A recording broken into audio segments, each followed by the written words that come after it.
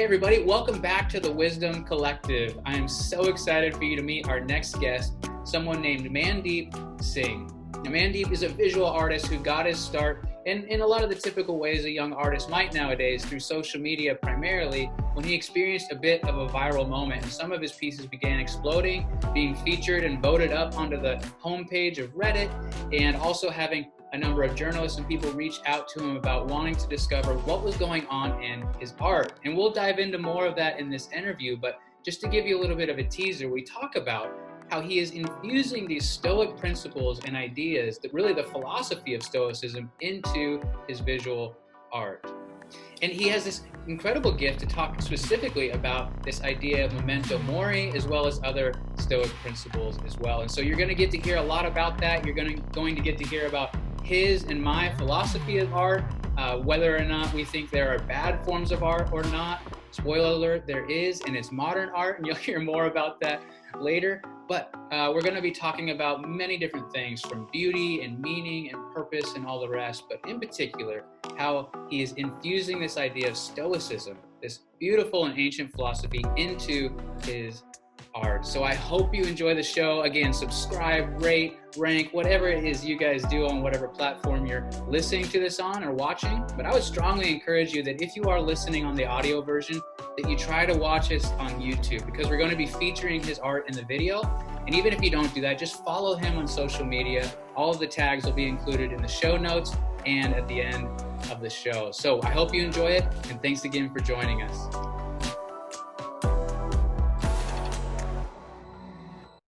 Hey Mandeep, how you doing? I'm doing good. How are you, Adam?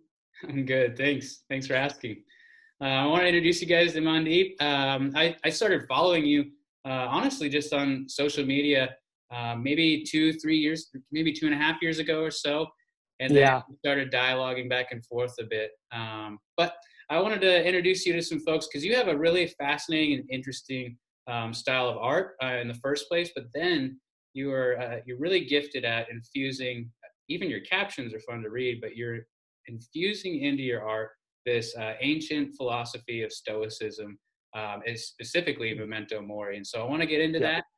But before we get into that, let's learn a little bit about you. Where are you from? Sure. What are you up to? What are you doing? Well, so I'm originally from Malaysia, and that's pretty much where I lived my entire life up till pretty much last year, actually. Okay. So my entire life's back in Malaysia. I did my degree in chemical engineering, and pretty much a month later, I moved over here to Melbourne, Australia, and I've been doing my master's here. Yeah, you like it? How do you like it? Yeah. Oh yeah, I hated my bachelor's, but I do love doing what I'm doing right now. What are you studying up right now? Yeah, so basically what I'm doing right now is my master's in environment and sustainability, and I'm majoring in environmental security. So that's basically stuff like climate science, water security, biodiversity, and stuff like that. Yeah. So it's a much bigger passion of mine, which I'm very lucky to be able to pursue. Yeah, no kidding. Yeah, we've talked about like just the overlapping of passion and your 9 to 5 is like, that's a sweet spot. So if you can do that. Yeah. So obviously though, like how I got connected to you was not bioengineering or anything like that, or bioscience. So, or actually, let's back up. Do you know about Boy and Slot and some of the work they're doing with that ocean cleanup project? Oh no, I can't say I'm familiar. This is just like a shout out. People need to like look into that, because he built it off of he modeled this whole system and apparatus. Honestly, the initial observation he was making was observing stingrays, and he wasn't like a trained professional going into it, but he observed how they swim and move water underneath themselves. Right. Okay. Thought, couldn't we do that in a way where we could be picking up, because of the way the water cycles underneath them, and we could pick up the microplastics and larger plastics and things like that? And he's been setting up in rivers I believe there might be one in Malaysia, or it's on the books. He's set up in a few different countries in South America and North America as well. But also he has an ocean project for the I'm forgetting what that is, but that massive plastic that's just floating out there in the ocean, right? Oh, right. It's the giant garbage patch. Yes. That's Yeah. like what, 3 times the size of France or something. Unbelievable. Right. Yeah. So it's all about just cycling that stuff in, and then it's not just like cool. Now we can put it in a hole in the ground. He's got like whole trains of recycling setups and everything, so Right. everything's getting reused, and it's unreal. Yeah, that's awesome. I'm definitely gonna have to check that out. Yeah, it's so good. Anyway, well, I love all that, and we may even get into some of the green stuff because your arts overlap with that in some ways. But how did you get into art in the first place? What that's a Oh, passion well, for you, but it's kind of like a side hustle, right? yeah, that's true. So basically, it all started. I'm 24 years old now. Actually, just turned 24 a few days ago, and Happy birthday. uh, thanks. And I basically got started in art when I was 2 years old, if I'm not mistaken. It's like the story my family just loves to tell. So I used to be this really hyperactive kid, like very destructive, run around breaking things, Oh yeah. um, just very hard to control in general. So one day, I was with my dad, and he was like, you know what? I don't want to deal with all this right now. I've got work to do. Why don't you just sit here in front of this computer and start drawing on Microsoft Paint, right? Yeah. So then he showed me some of the basics, like putting together all these shapes and stuff like that.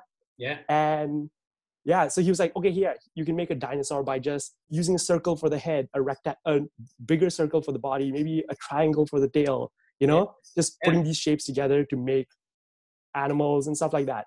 Yeah. And it pretty much just snowballed from there. My parents were very supportive in the sense that they, no matter how bad what I drew was at the time, I was 2 years old, right? Right. Right. Right. They'd always, yeah, they'd act like I just painted the Mona Lisa or something, and that, Yeah. Yeah. and that really gave me the confidence to just keep at it. I guess I lived off the praise in the beginning, and Right. yeah, so it instilled like this confidence in me that what I'm doing with art is really good, even though it might not have been. And so I kept at it, and you know how it goes. The more you practice something, the better you get, you Yeah. know? Yeah. Yeah. And Yeah, some and people have that natural knack and skill, but yeah, you can practice your way into being at least decent at something. And you're better than that. You yeah, got natural skill too that's like really showing up for sure. yeah, thank you. But 'Cause- yeah, honestly, it was pretty much a lot of practice over a long time.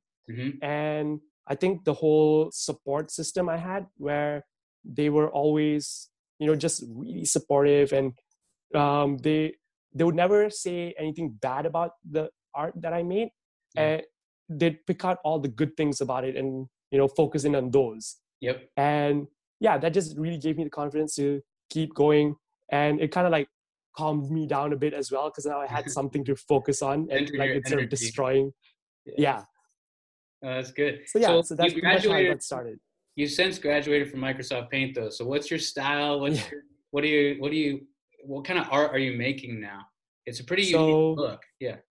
yeah, so well, the art that I'm most oops, sorry, my alarm just started ringing for some reason. It's okay.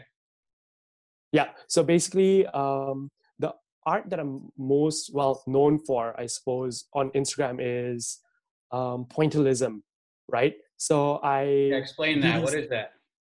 So I do this thing where instead of shading with just say a pencil, or cross hatching where you draw lines and like you overlap lines to make areas look darker, Yeah. I do this thing where I shade the entire drawing solely with dots, like thousands of dots, right?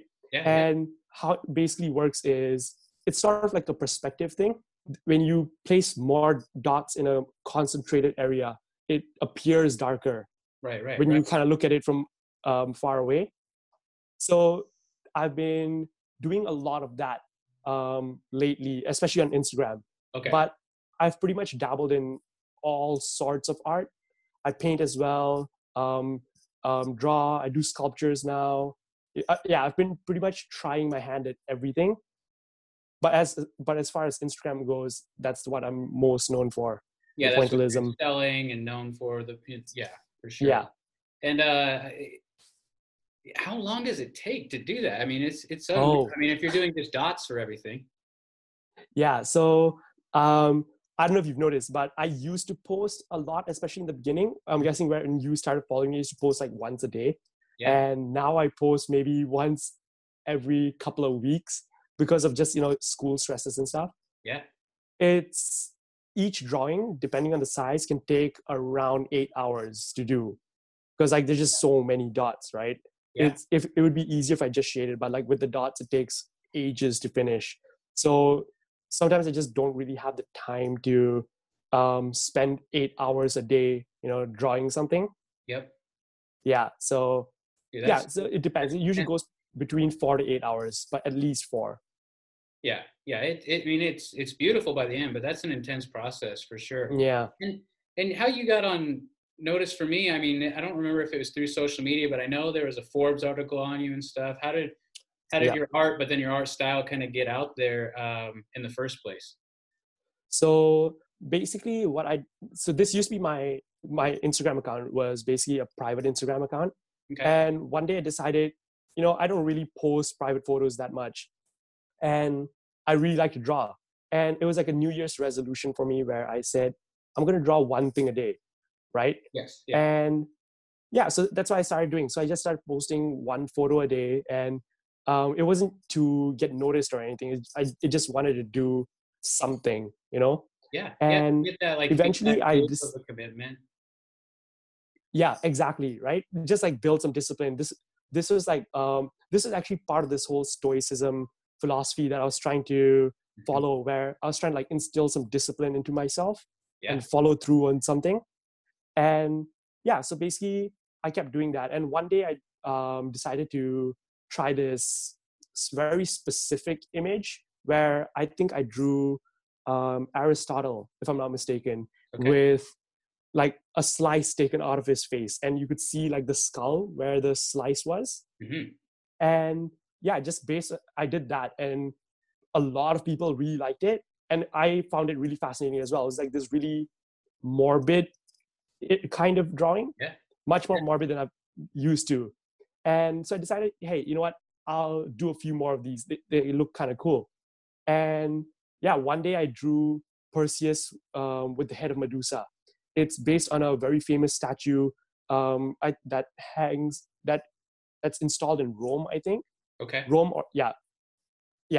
And so I drew that and I posted it to his Instagram. And I posted it that night before going to bed onto Reddit as well, because a friend had told me to do it. The next morning, I woke up and I had it had gone from like 0 to 24,000, I think, like just overnight. Yeah. Just overnight. It was on the trending page. Like my friends were like, who don't follow me on Reddit or anything, were texting me and saying, hey, I saw your drawing on like the homepage and stuff like that. Wow. And my inbox was pretty much flooded with all these messages and stuff. And one of them was the Forbes article. This guy had messaged me saying he really liked what I was doing and he wanted to talk more about it in an article. Yeah. Well, let's talk more about some of what you guys get into there, because within it, you found this style that's, I mean, arguably it's your own in some respects. I mean, at least not the style itself, like you said, it's a popular style, but how you're utilizing that style, it seems unique to you in a lot of respects, and you found a cool way to articulate it. And so what you're doing, you said you took the slash out, but now you're trying to infuse, you're not just doing the discipline of stoicism for your philosophy, you're infusing it into your art. So what are you doing there? Tell us about Memento Mori and how you're working that in, and just what is Memento Mori? Let's start with that. Okay, so so like I said, I was researching stoicism a lot, and it's this whole philosophy about I really liked the philosophy because it taught what I felt was a very important lesson about not letting things that you can't control affect you, and living like a virtuous life, Right. And the more I researched stoicism, sorry, the more I researched stoicism, I kind of like went down all these different rabbit holes, and one of them was memento mori, right? This whole concept that, I mean, it literally translates to remember that you must die. Yeah. It's a whole philosophy built around pondering death, right? And that could be kind of dark. So like, where are you going with that, or what's the idea?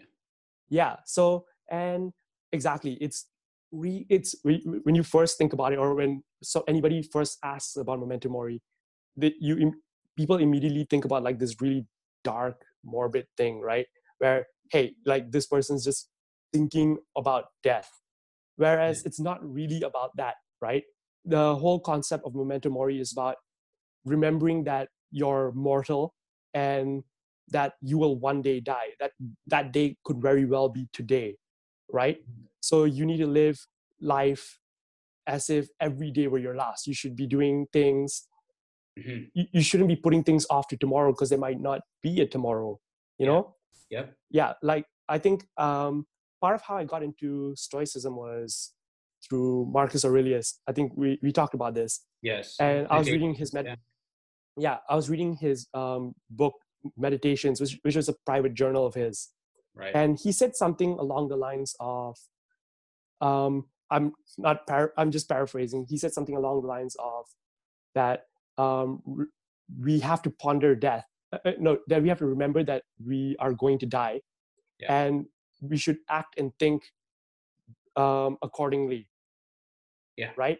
Because so it's basically about living virtuously now, because you can't just keep pushing it to a different day, because now is all you really have. The past is gone and the future is uncertain. Yeah. Yep. So I really liked and I really connected to that philosophy of memento mori. I felt like it made me a better person today, as opposed to like the procrastinator that I usually am, just pushing things. Yeah. So, and even my interactions with memento mori, I think our definitions would have just a ton of overlap from what you said there. In my interactions with it, there's a lot of the things you're talking about, but especially that like present reality is all you know and you have a guarantee on, right? So the time. But there's also, there's the living forward piece. Soren Kierkegaard talked about this idea, actually, not necessarily in respect to memento mori, but he had this quote, and it's one of the only short quotes he has because pretty much everything else is wordy. But he said the philosophers, and at other points he said the historians, but the idea is that the philosophers are absolutely right, that you have to remember your past, you have to study your history. He said, but they oftentimes forget that you also have to live forward at the same time. And you have to live in that tension of looking back, learning, but also living forward. And that's the idea of that virtue that you're talking about. And you cannot go back into the past, but you can work out with a virtuous life, correcting mistakes from the past even, right? Yep. Just learning from your history. Yeah. So much of my thinking with that was, as I meditated on, say, my funeral, if it was today, think about it. Okay, so who's going to be there? And if there's someone that's not there that should be there, why did I have some unresolved issue with them, or how do I sort that out? It starts that's exactly not just my personal development, but my relational equity, and you know what I mean? Yeah. So, I mean, I've had a lot of experiences with it. Actually, memento mori, we talked about this before, that it actually helped me navigate cancer as I was going through that and all the rest. And so, thank you on the one hand for continuing to remind me about that through your art, honestly. But, I had no idea that that was something that I was doing, honestly, because for me, posting my art was just something I was doing. I rarely thought about like the impact that it might have had on people. So, but I'm glad that you really got something out of it, honestly. And I was able to buy one of your pieces. I love it. The Cain and Abel you did. That was actually one of my favorites as well. Oh, it's a phenomenal piece. Okay, so I shared a little bit about my interactions with and understanding of memento mori, and you shared a lot of your understanding, but other than like what I just shared, that it has had a positive impact on me, why are you trying to put that out there, and what's the purpose you got to have a reason for it, right? Right. Yeah. So basically there was this, so this is going back more to Stoicism in general, as opposed to just memento mori, because memento mori is like a very specific part of Stoicism, right? Right. I personally haven't had any experiences where memento more, like I haven't had any actual life or death Yeah. experiences, Mm-hmm. where that would apply. This is more like a mental exercise that I've been doing that I found very helpful. Yeah. Because there were people who I was sort of like really close friends that I was estranged from because maybe we had like a misunderstanding or something a few years back, and like we didn't speak for a while and Mm-hmm. stuff like that, right? And ever since I adopted this whole mentality and this philosophy, exactly what you said, if I were to die today, who'd be there, and and if they're not there, why aren't they there? Was exactly what I was thinking as well. Yeah. And I ended up reconnecting with all of these friends who are like, who I'm now extremely close to again, Mm-hmm. And so I suppose like that's one way Memento Mori has helped me in general. Yeah. But like with Stoicism in general, the reason I got into it was because in my second year of university, I think it was like my final semester, right? Yeah. And so we have like 4 subjects per semester. And I was I was just in a really bad place in general. And I had like my first panic attack that semester Wow. as Okay. well. And it was because of this thing where I had thought that I failed the entire semester, right? Mm-hmm. And I was like, oh no, if I failed, because my university had this thing where if you fail an entire semester, you go up to a review board and stuff like that, and they kind of see Might be like an if you can. expulsion kind of thing. Yeah, pretty much, right? Okay. Because Yeah. it's like a STEM field as well, so you kind of need to have like certain grades and stuff like that. I hadn't gotten my Just, results yet. just because of the competitive nature of the field and everything. Exactly, yeah. I hadn't gotten my results yet. I think it was the day before I got my results, and I think somebody had posted on like the Facebook university group where if you do this one thing, you can like kind of um, figure out what you got, like if you passed or failed, not exactly what you got, but if you Yeah. like, it's like you try to re-enroll in one of your subjects, right? And if they allow you to do it, then you kind of failed it because so I was like, okay, yeah, I'll try to do that for some reason. And when I did it, it let me enroll in everything. So I Yeah. was like, oh no, I failed. And I had like a panic attack. And I was like, I kind of wasted my parents' money and all these things were going in my head. Yeah. And when the results came out the next day, it turns out that hadn't happened at all, Yeah. but the way I felt in that moment kind of made me go like, even if I had failed, I couldn't change it because the exams are over, and I would have to face the music in a sense, right? Yeah. So I was like, I didn't ever want to feel that way again. I didn't want to have this thing I can't control have so much of an effect on me. Yeah. You become a slave to it in some sense, right? Like it has power Exactly. over you. Yeah. Yeah. Yeah. So, and that's when I started like trying to basically research like a different way of, maybe figure out a different way of thinking where I could accept these things more. And that's where the whole Stoicism thing came about. And then Memento Mori was just like the next step forward, Mm-hmm. It was Yeah. just like the natural next step.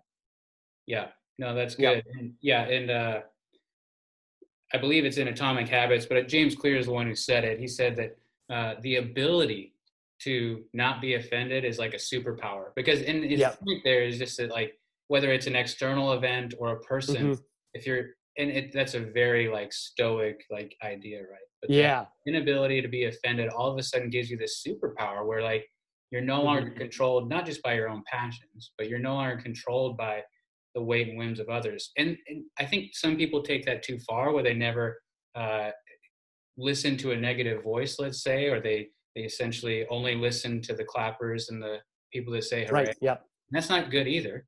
But you could still listen to the negative voice, but you're no longer taking it personal and being, affected by and controlled by it, right? It's just totally different. Yeah. No, that's good. Because there was this other, because like Memento Mori kind of goes back to the whole idea of impermanence, right? That nothing is permanent. And that's sort of what also gives life meaning. The fact that this is the only amount of time you have, everything you do matters, right? Yeah. And going back to what you said about how, when things are listening to just the clappers is not a really great idea as well. Falling into this pit of despair also isn't right. Yeah, Absolutely. it doesn't work, right? There was like this story that I really liked. There was this do you know the saying, "This too shall pass"? Yes. Right?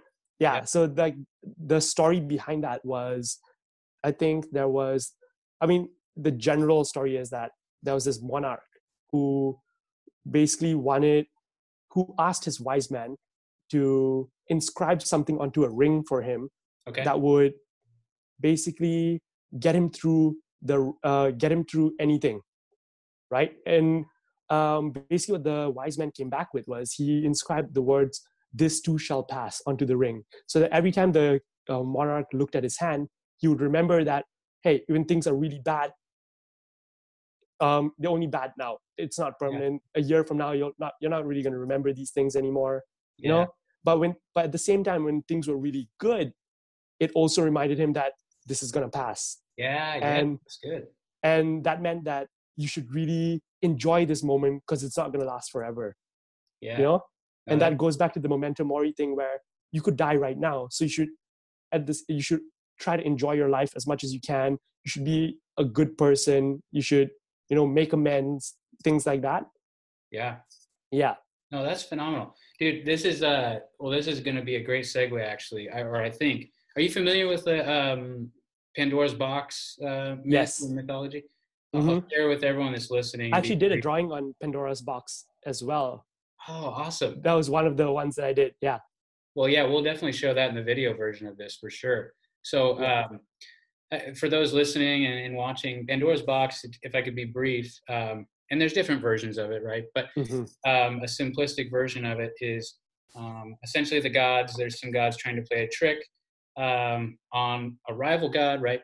And he knows that if he gives Pandora, who is a wife, is that correct? Right. Yeah, a wife. There's some versions where one of the gods created Pandora. That's as well. Right. But yeah, there's just so many different versions. Yeah. So, but she's like an unwitting participant in this story because they give her a box. They know she can't help herself. She's so inquisitive. Yeah. She's not going to be able to help herself. She's going to open this box. And the box is filled with all of these moths that come out and they touch the earth and all of creation with decay and death and pain and sickness and all these different things. Yeah.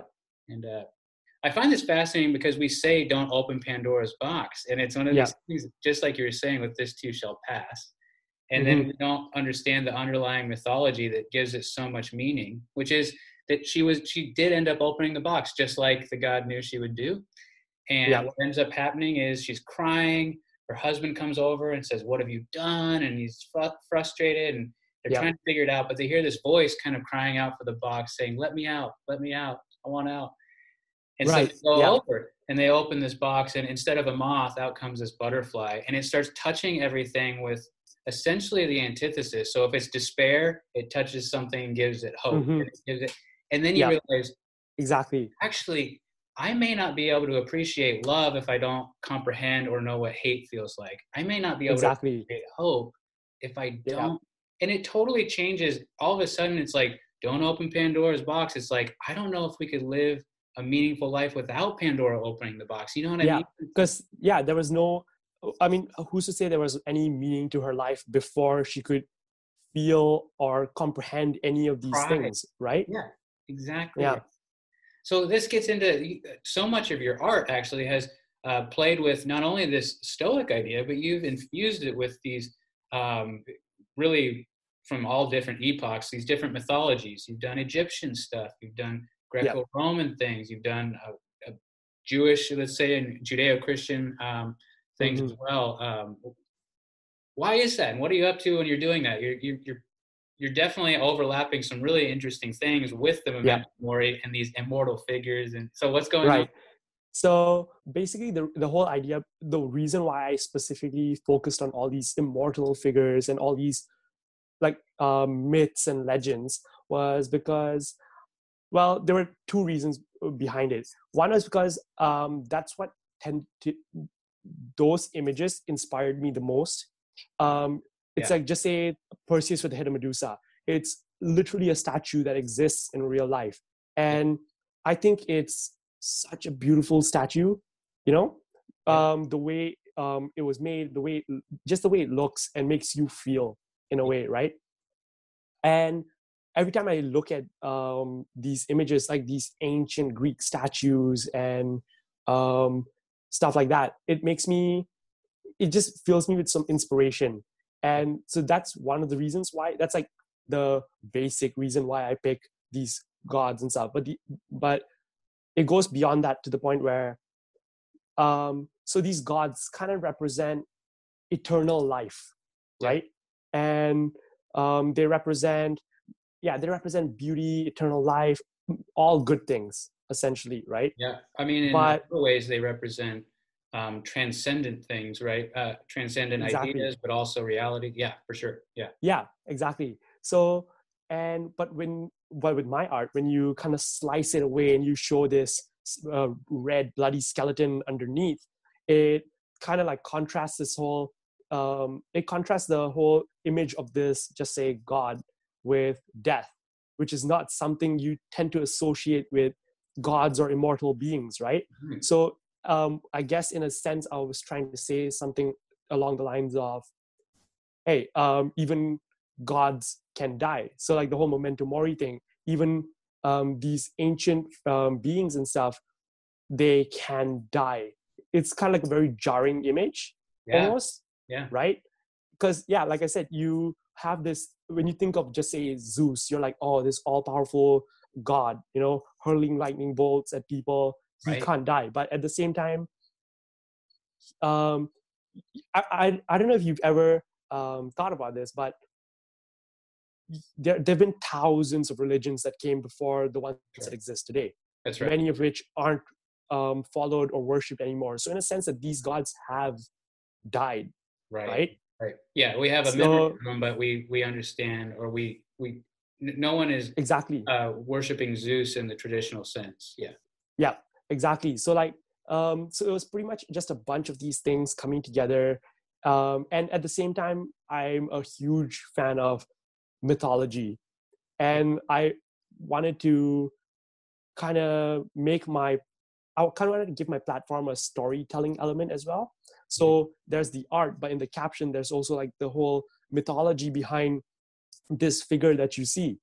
So although I don't explicitly mention the whole memento mori thing every time, it's something you see, it's something you notice and you see every time you look at the image. But at the same time, I also get to explain the mythology behind the figure.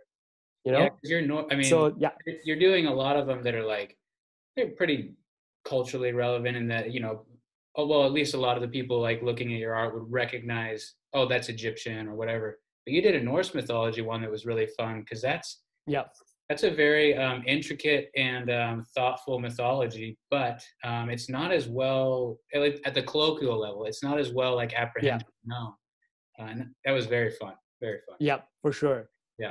Yeah, the Norse ones are, I think actually, one of the ones the one I love, the one I like to do the most, it was Loki, The Punishment of Loki.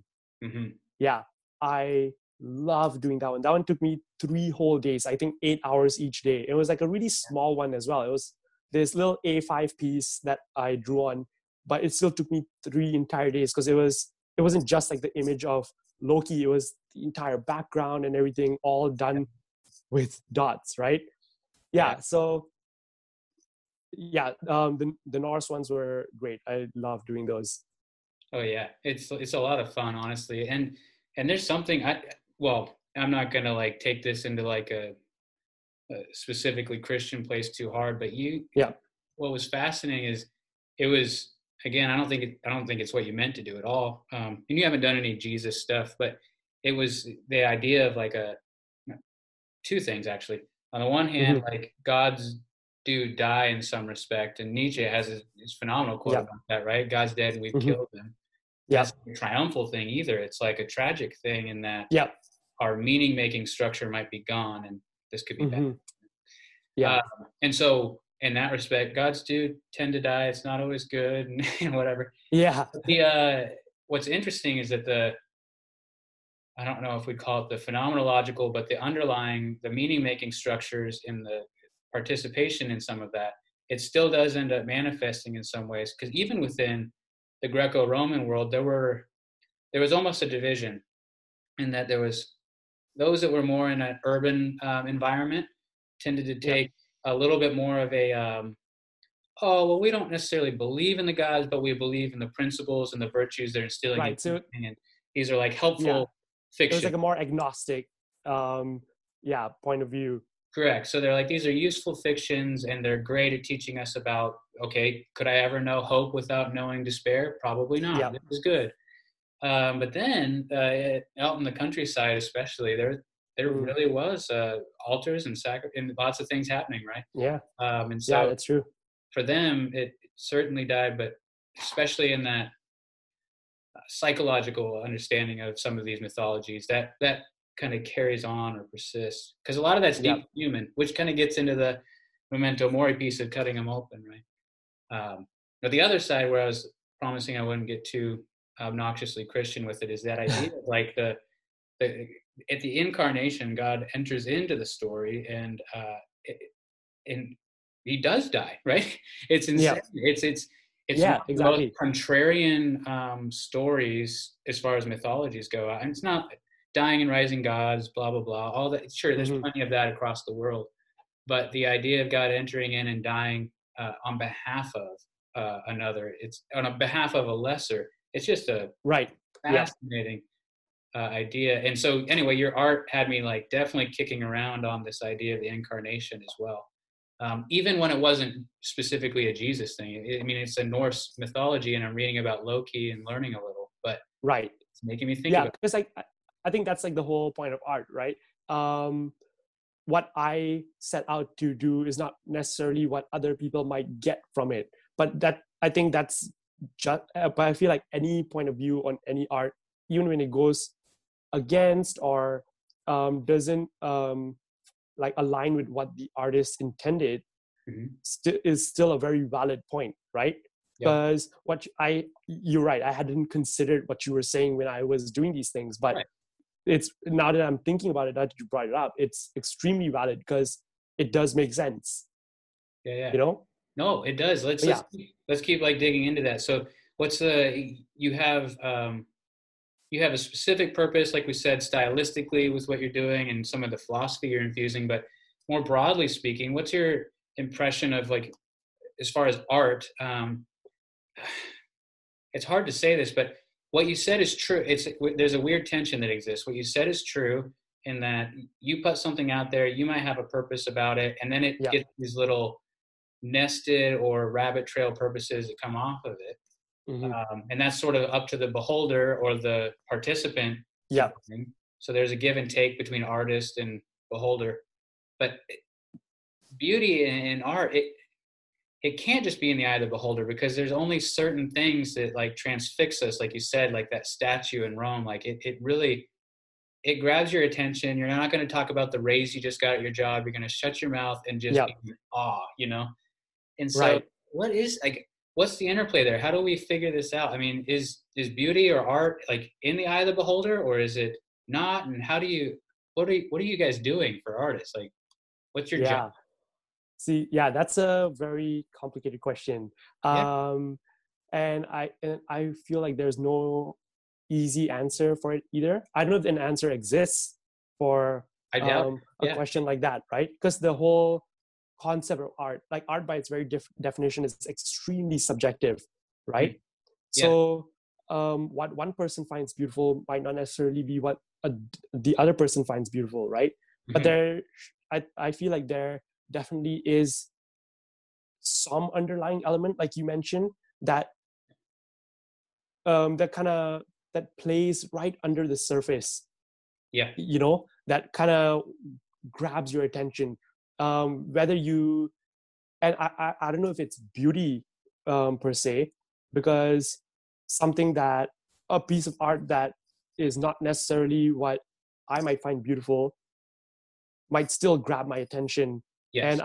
it might still get me thinking, you know Yeah. whereas you might find that piece of art extremely beautiful and it would also get you thinking. Yeah. Yeah. right? So I don't know if beauty has a place in art. Yeah. I don't know if art necessarily needs to be beautiful. And at the same time, I'm not sure about what that underlying thing is that kind of pulls you in and grabs your attention. Hmm. Yeah, it's just like a very, it's really subjective, you know? Yep. Yeah. Yeah. So even me as, Go sorry, ahead. yeah, even me as an artist, I could not tell you what it is that really, uh, yeah, what that phenomena really is. Hmm. Yeah. Yeah. There was a quote I heard, and someone said, I'm summarizing what they actually said. They were Yeah. kind of pontificating a bit, but essentially they were saying that a piece of truly good art, it could be sculpture, like some of the things Hmm. you're dabbling in, or painting, or other illustrative stuff. But when it's really good art, it's a gateway into something transcendent. And so, or Yeah. you could say underneath, like you were saying too. I mean, I think the principle is the same. Yeah. And so there's this weird interplay between, yeah, it's hard to say what exactly it is, but it's almost like there's an objective reality that's being interacted with, and it's being subjectively appreciated Hmm. and participated in, even, not just Yeah. appreciated. Uh, Yeah. yeah, yeah, and so because there's something to it. I mean, every culture, is in the oldest versions of culture and society, have always had some sort of art. There's something about it where it's not, and it's doing that, but it's also inviting you, and that's where I think true art, it's inviting you not just into something transcendent, but uh, Hmm. a story of sorts. And even some of Yeah. those, whether it's purely psychological, whatever, some of those underlying things within those mythologies, even, Yeah. yeah. Yeah. Yeah. No, exactly. I completely agree. Yeah. So, in your opinion, then, I mean, you're putting art out there, and we talked about a lot of the purpose that you have. But do you have an opinion about the role that art should play in society, and the role it does or doesn't play, or all the rest? Well, well, as for the role it does play, I think art is extremely important. I mean, obviously, I'd say so, Yeah. and it's important for many reasons. Um, One thing is, art has like this ability to connect people, Okay. right? Yeah. And that's kind of like that's the purpose of art in a sense. It connects people. It transcends language in a way. Anyone from anywhere in the world, doesn't matter your culture, your upbringing, they can look at a piece of art. They can get something from it. You Yep. know, it yeah, it basically communicates ideas to you, to from artist to beholder, or between beholders. It starts discussions. You Yeah. know, Yep. yeah, and I think that's the role that art currently plays in the world, right?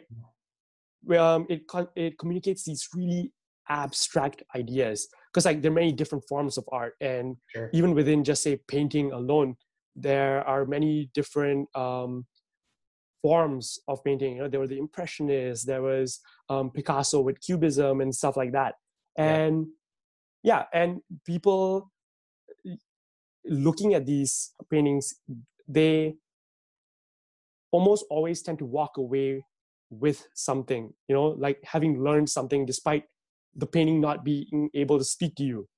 Or being able to take it with you, or whatever, even, right? Yeah. Exactly, right? Yeah. Sure. It kind of like any painting, just say if I were to walk into the MoMA, the Museum of Modern Art in New Mhm. York, and if I had come face to face with Van Gogh's Starry Night, right? Yeah. That's one of my favorite paintings of all time. I've actually recreated it like a few times as well. Yeah. Um, and yeah, if I came in front of it, I know I get something from it. Like that moment in time is going to be something that kind of leaves its mark on my soul. If you, right? Yeah. Yeah. No, Yeah. I'm with you. Yeah. And there's a weird interchange there. There's this practice and principle within, honestly, most religions, of like, memorization in pre-literate cultures, memorization was so, well, it was much easier than today. You know, Yeah. our brains, there's like a, you know, it's within game theory and other things, but basically our brains know that we don't have to memorize things because we can look it up on Yeah. our phone, or it's written in a book or whatever. So literacy actually destroyed our memory. It's so crazy. But Right. Yeah. it really did. And so anyway, but there's this principle in pre-literate cultures where, you know, they do their storytelling on religion, and the idea was so cool. You memorized it so that you could take it with you. It was locked in a scroll in some room, being protected from fire and whatever, you know, and decay. Right. But when you memorized it, all of a sudden you take that story with you, and you're not just taking it with you; you're participating in it. Like it's now Right. it's Yeah. like the scroll is in you, so to speak, or the tablet, Yeah. or whatever. You're like a living version of that scroll. Yeah, and Kind I of. feel like art Yeah. can. Well, I certainly believe art can do that in its own Mm-hmm. way, where all of a sudden, like, yeah, you'll never be able to buy the Mona Lisa, right? Like it's there. You can Yeah. look at it. That's about all you can do, but it's not all you can do, because you can take something with you from it, if you will, if you really Yeah. participate. Exactly. Yeah, yeah. No, that's really good. Yeah. So let's. I mean, I'm gonna try and ask you like a tougher thing though, and like push your hand a little bit. Mm-hmm. Like, are there versions Sure. of art that you're like, that's not art, that sucks? Or are Oh. there, you can, I mean, and it could be just your opinion too, but Yeah. So I've been in discussions about art before, and so I've always I feel like you need to.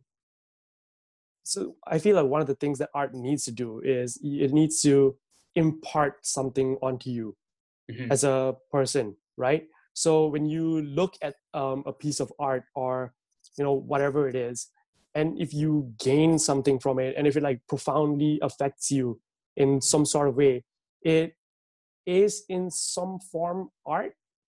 But then again, that description is so vague that you could apply that to almost anything. Like a microwave could essentially Yeah, impart something onto you. You could feel something based on the design of this right. cubic microwave, right? And I don't know, does that make it art? Does art need to be intentional? you Mhm. know Yeah, no, that's a um great question. yeah, that's so I don't know. I've always been of the opinion that art has to be intentional, and that it needs to impart something onto you, Okay. right? Yeah. So I feel like not everything can be art. Saying everything is art kind of diminishes the meaning of what art really is, I Yeah. suppose, right? But Yeah. sure, you can find meaning from anything in life, but that doesn't necessarily mean it's art, you know? Yeah, no, I'm following you. Yeah, Yeah. for sure. So I Yeah. don't know if I can think of any specific thing, but I do know that I personally don't believe that everything is art within itself. Right. Right. Yeah. Yeah. Yeah. And there's something like, well, the intention idea for sure. And so much of, well, I want to talk about like where you think art is today. Like, you know, I mean, I don't know how viable it is. There's the stereotype of a starving artist is it's a reality, not just like Yeah. a lot of people. It's like that just is. There's almost no artist that for all the people that are doing art to make it is Yeah. almost impossible. It's a side Yeah. hustle or whatever. Yeah, I agree with you. I feel like there's so many talented artists out there, right? But it's to the point now where I think the whole art industry even is oversaturated with Mhm. the number of artists there are, Yeah. right? Because and it becomes this thing of where there's so many of them, and even the good ones who are like extremely good and who have worked at it for their entire lives even, right, Yeah. they never make it, or they kind of like go on living in obscurity. Yeah. Even some of the great artists of the past, like I'm going to just go back to Van Gogh again. Yeah. Yeah, he lived his entire life in obscurity, right? And it was only after he died where he truly became famous. He was one of the first. Was he an, I think, impressionist or post-impressionist? I'm not really too sure right now. Leave But impression. Yeah. Yeah. yeah, right. So he was one of the great impressionists of his time. But when he was alive, his art wasn't appreciated because it. I can't remember what art movement it was before impressionism, but that's where everyone was at, and he was a little ahead of his time, Mm-hmm. right? So and he ended up dying in obscurity, Right. and only when the whole impressionism movement came in, suddenly everyone valued his work. And I guess the same can go with artists today. There are many different types of artists. Some people who might be ahead of their time, even some people who are extremely talented or gifted, but they never end up making it because part of life as an artist now is luck. Like a big part of it is like just getting Absolutely. lucky, right? Like Yep. I know for me, Your Reddit hit, right? yeah, you could have exactly. put that out the day before, and like some political thing happened, and all of a sudden you get Exactly, buried. right? Yeah, Yeah, because right. like I mean, like I don't have that many followers compared to other artists on Instagram and stuff, but still I had a decent-ish amount, right? Yeah. Like I and the only reason that happened was because I posted that one photo to Reddit. And the craziest thing was with Perseus, with the head of Medusa, right? I Yeah. was, I remember now exactly where I was when I drew it. I was at my internship. I think it was my second last day. Yeah. I sat down in the office and I had like literally no work to do. So I was like, all right, I'm just gonna try finishing up this drawing, right? I Yeah. finished drawing it, went home, posted it, went to sleep. The next morning, that had happened. And yeah, it was literally, if I had posted it like you said, the day before or the day after, that might not have happened. Yeah. You know, I just got extremely lucky, and I think that's part of it, right? You have to be talented somewhat, and you have to get lucky as well, Yeah. because there are many artists out there who are really talented who never get lucky, Yeah. No, that's a right? good point. Yeah, for sure. Yeah, Yeah, because like I'll come across artists online um and they're not just copy and pasting other people's art. Like it's very original stuff, and they have like yeah, almost no followers or whatever. Like on yeah, social, let's say they have like no followers. But I'm like, this is such good stuff, you know? exactly, right. Yeah, Yeah. because it's so oversaturated that like just say Instagram's a great platform to share your art, right? Because you now don't have to go after galleries and stuff, and yet you don't have to pay galleries to get yourself exhibited, Yeah. Yeah. right? Right. You can just post your art online, and millions of people can see it. But the thing is, that's what millions of artists are doing the exact same Yeah, thing, exactly right. Yeah, exactly. right? Yeah. So the second you post something, I noticed this very early on. Before like I blew up on Reddit and stuff, I was growing at a very normal rate, Hmm. right? Like a very consistent rate. And every time I would post something, and I'd just say tap on that hashtag, within second, like you just go to the recents tab on under Yeah. hashtags, right? Yeah. You put every couple of seconds somebody's posting something, Jeez. and Yeah. yeah, you're gonna get drowned out really quickly. So Hmm. you just need to get so you just need to get noticed somehow. Like one piece needs to get noticed, and suddenly, boom, your name's like out there. You know, like Yeah. suddenly all these opportunities are coming your way. Yeah, No, but there's a huge deal of luck in it. yeah, And I'll tell you this, this may be trying to say too many things at the same time, so I hope it doesn't get confusing. right. But what you for all the things we said before about your art, you talked about. I'm not saying you're Van Gogh, but you talked about like being ahead of your time or being outside of the what's happening in Right. the world. Let's say. What's so cool is that there's just so much art, especially visual art, and now that digital art is such a thing. Yeah. There's so much there on, especially on a platform like Instagram, that sort of instigates fast art, let's say. Yeah. And what's so cool is like I can get into a phase of just scrolling through stuff, right? Right. Yeah. And even scrolling through like an art hashtag, let's say, and just scrolling through. But yours, in particular, it makes me pause, and then you put the effort into the caption. Obviously, that helps me like participate a little bit more. But that there's something about that where art should be a place to slow down. But the Mm. oversaturation plus the medium of not, I mean, any online medium is showing art for the most part. It's kind of a get through it until you get a dopaminergic hit and then you stop. Right. Yeah.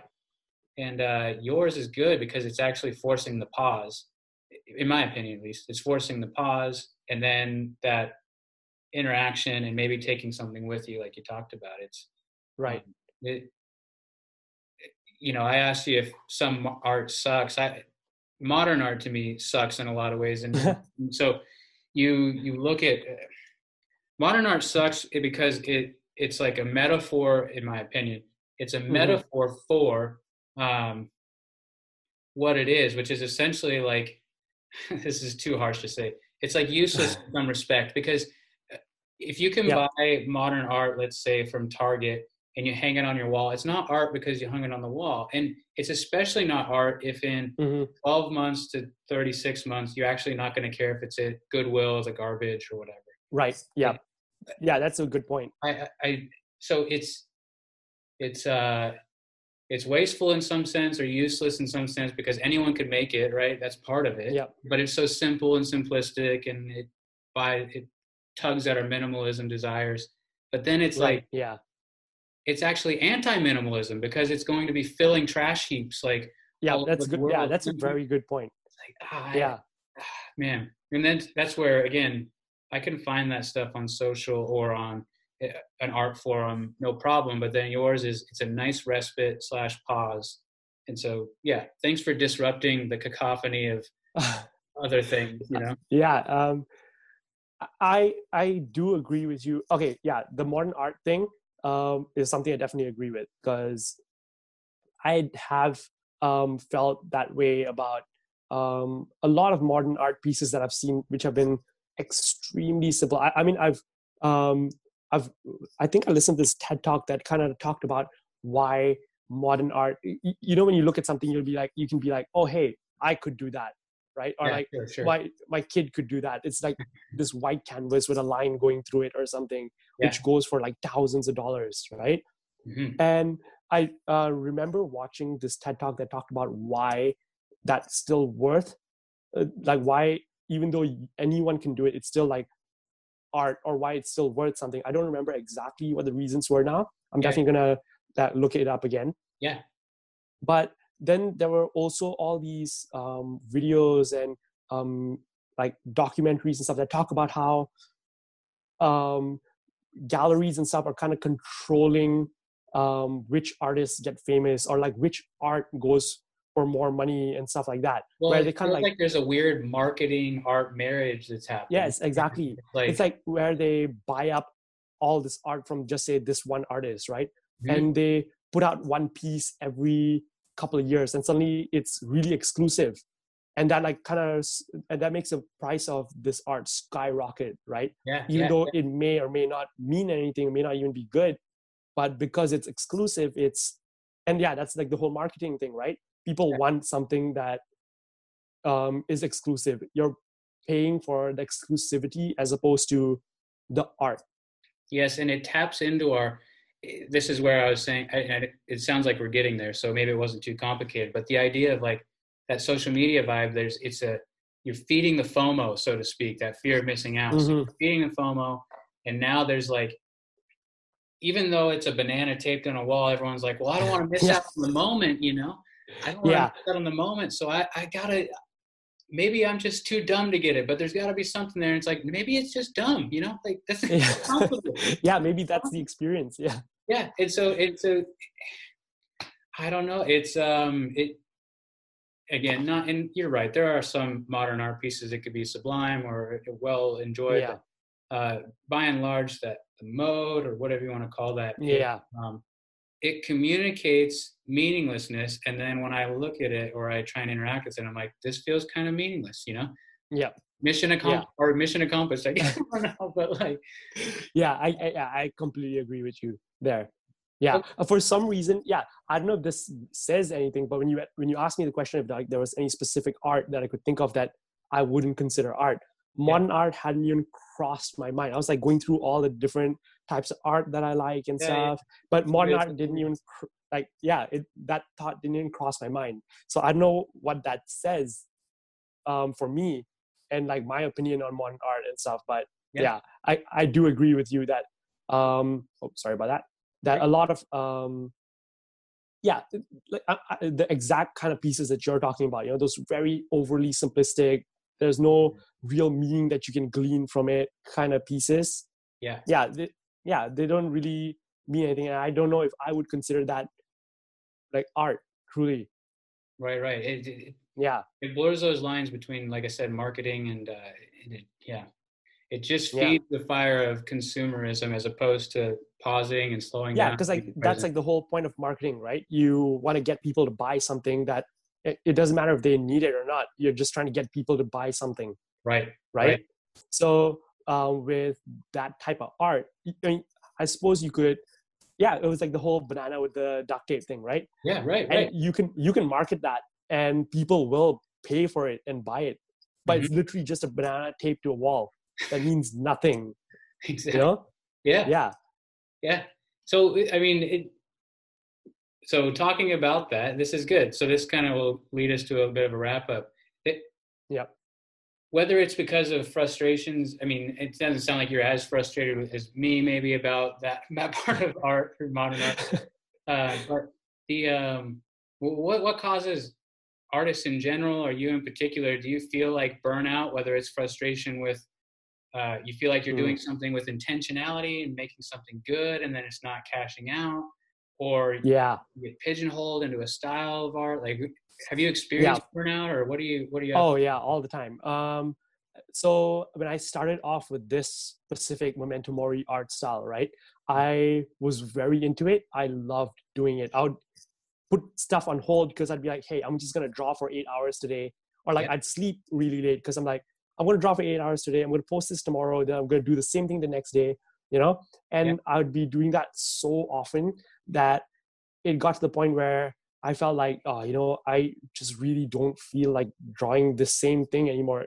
I don't know if it still means as much when I've done the same thing like 70 times, Like the message isn't changing, but at this point it's more like, hey, I'm just getting the myth and like these stories out there through my art, right?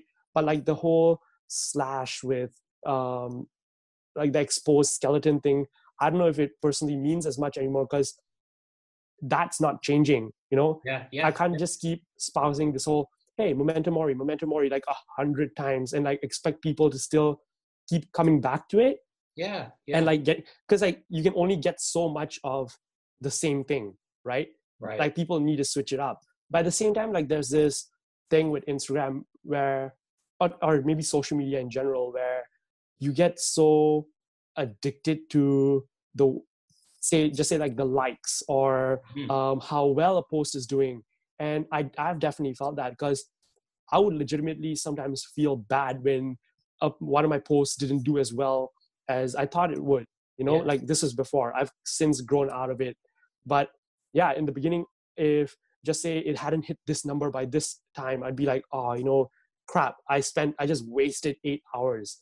But sure. Yeah, like I would still get messages from people like every day saying like, oh, I did really love this piece, or this meant something to them and stuff like that. But for me, it was more like just about the numbers. Like, I'm not growing at this rate. I'm, it's this or that, or, hey, I have university, but I also, at the same time, I'm kind of addicted to the just the likes and the whole social media of it, So yeah, that used to like get me in a very weird place mentally with art. And I'm the kind of person that likes to try many different things. So when I was doing the same pointillism with the slash thing over and over and over again, it really burnt me out. And that's when my updating schedule kind of got like slower, because I realized that, hey, I can't keep sustaining this, right? Sure. If I keep doing this, then I'm gonna really end up hating it. And I really do love this type of drawing because I feel it's just so morbid and it catches your eye, right? But if I kept doing it, I'm gonna end up hating it.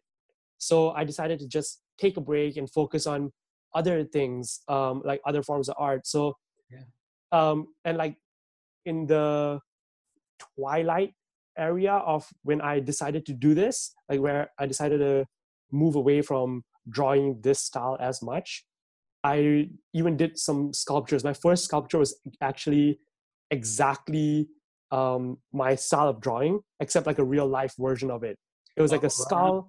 Yeah, yeah, Yeah, I don't know if you've seen it. I have it like right back here if you want me to show you guys. But yeah, for sure. um, it was like, yeah, it was literally, I think it was the goddess Artemis. And I had this one friend from Canada who, Adams Prints, and like he actually got in contact with me through social media. And Mhm. he was a really nice guy. He 3D printed a life-size skull and he sent it to me. Yeah, so then I got some clay together, and this was my first time working with clay, and I ended up making this statue, like say this sculpture of like a head, and in the same style where it's like cut away. So like the bottom part is a skull, whereas the top Yeah, is, yeah. yeah. You have so And do you have that picture on your social? I'll plug it on the video. yeah, actually I do have the picture. Yeah, you can just find it. I'll send you pictures I'll as well.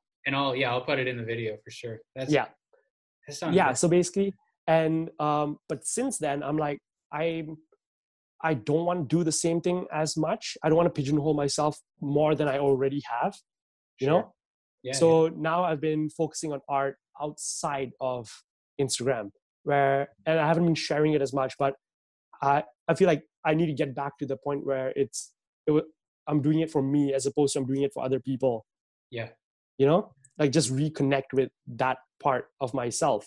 Hmm. And the thing with Instagram is, um, because I built my following around this whole Memento Mori thing, when I post something that isn't Memento Mori related, it kind of does really badly and stuff like that. And that kind of just reinforces in my head, like, oh crap, I need to start doing this again. Yeah. But at the same time, I've done it so much that it's not going to be doing as well as it would have at like the peak of Yeah. my, Memento Mori phase. And then your why is changing, right? Like, why am I Yeah, doing exactly. Yeah. purpose? So ever since I've been like, okay, you know what? I'm just gonna reconnect with my roots and forget about it. Like it was never about the likes to begin with. It just became that way at some point. Mhm. So I decided to move away from it, and now I'm in like a much better place artistically. Yeah. But Yeah. It yeah, seems like artists have to go through those ebbs and flows of the why, obviously, like what by the yeah, purpose, like what, because like you said, I think good art or true art, there is some intended purpose behind it. Um, yeah, but also, yeah, you gotta recenter that purpose or adjust and all the rest. yeah. Yeah, there are ebbs and flows. It seems like of putting out things, and then also like just doing some of that internal care or reassessment or whatever. Right. Yeah, for sure. Yeah. So okay, this is good. So obviously you still have that art out there though. People can buy it. I know. How can people support you or follow you or get in touch? Oh, so yeah, basically you can just head over to my Instagram. It's MVNDEEP, Okay. and the link to my website and store and everything is just in my bio. Yeah, and people, if anybody wants to support me that way, can get prints for sure. Yeah. Yeah. And then people can do like tattoos or whatever. Do you want Oh commissions yeah, for those kind of things or? yeah. So oh yeah, I do commissions pretty much all the time. And as for tattoos, yeah, I'm very happy seeing people tattoo my work onto themselves. I usually just ask for them to like buy a digital print first. Yeah. Okay. Yeah, but that's pretty much it. Other than that, yeah, I love seeing tattoos. People message me with tattoos, like pictures of tattoos and stuff all the time, and I love seeing them. It's actually like a really crazy thing to see like your art on somebody's body Oh, permanently. that's a trip. You Well, know? and all the ways we were talking about people taking it with them, like that's like a Yeah, big yeah, deal. exactly. Yeah. Yeah. And they're telling other people about it if it's exposed. That's cool. Yeah. Yeah, and like it's like my art, the whole philosophy of Memento Mori is about impermanence, but Mhm. like it's like sort of ironic that people get these things tattooed, you know? Yeah, That is ironic. That's funny. Yeah, yeah, that's good. Well, okay, Mandeep, again, at MVNDEEP, right? yep, that's right. On Instagram. Perfect. Okay, well, I'd encourage everyone watching and listening to follow you. Again, the art is beautiful. It's something well, you said in some ways maybe it's dark, but there is a beauty to it at the same time. And I think that's why it's so entrapping is it's doing both at the same time in a really special way. Right. I'd encourage everyone to follow you, even if it's not as frequent that you're putting things out. It'd be good. Yeah. Yeah. Yeah. Thanks so much for this. I had a great time doing Thanks this. for making the time for it. I know we're in crazy different time zones. You're talking to me from the future because it's tomorrow there. So. Yeah, it's already June 6th here. So I really appreciate it. Thanks for doing this. Thank you, Adam. Yeah. Hope we get to talk again. Agreed. That'd be good. All right.